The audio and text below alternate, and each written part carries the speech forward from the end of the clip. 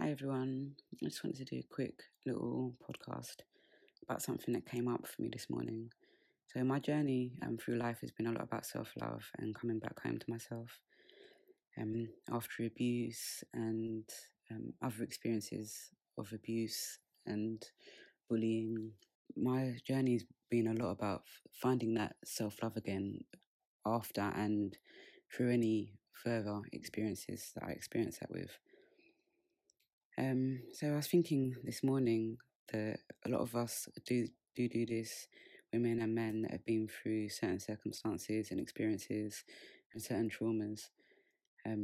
What we tend to do, not just in relationships, just in general, is compare ourselves to others.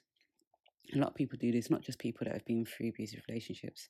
So what we do is we compare ourselves with others and think that, if it is in a relationship, think that this person, if we can't live up to what we think that they want us to live up to, we'll feel that, oh, well, I can't do this, so they're not going to love me. Or I don't look like this, or have the perfect body, or have a flat stomach, or I have to be able to do this. Otherwise, they're not going to love me and they'll find somebody else who can, or who can do this for them, or doesn't do that for them, or who looks perfect in every way.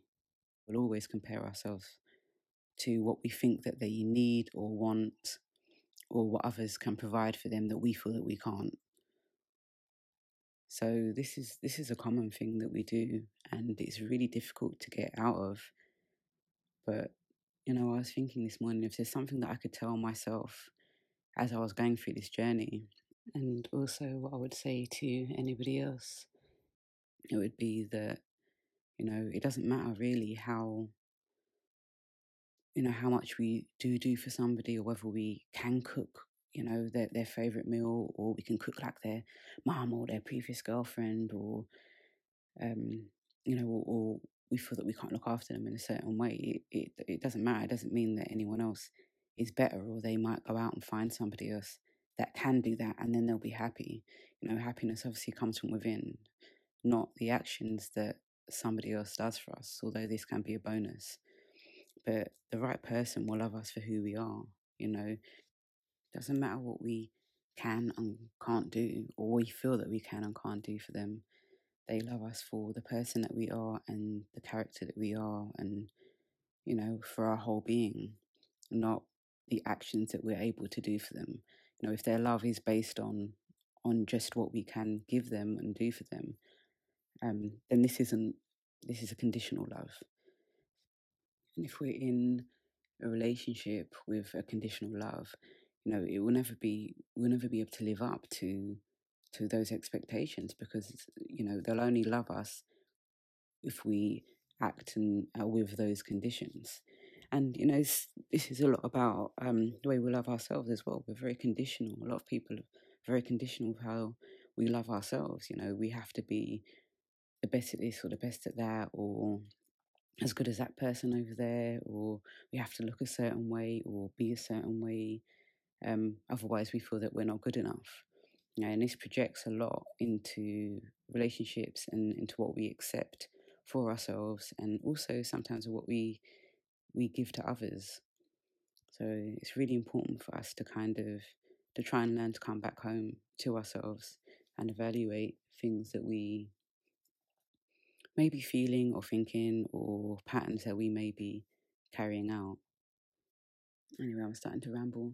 But the main reason I wanted to do this little podcast today was to say, if I could tell myself something back when I was going through my journey of trying to move past the symptoms of these traumas and experiences that I've been through. And also what I would say to anybody else who may be on that same journey to self-love, be just as you are, because there's nothing really more that you can be than who you are at this moment. The right person will love you for who you are, for your whole being, for your heart, for the person that you are, and for all that you are at that moment, and all that, that you can be. Doesn't matter what you feel that you should be able to do or can do for them, or things that you feel that you can't do.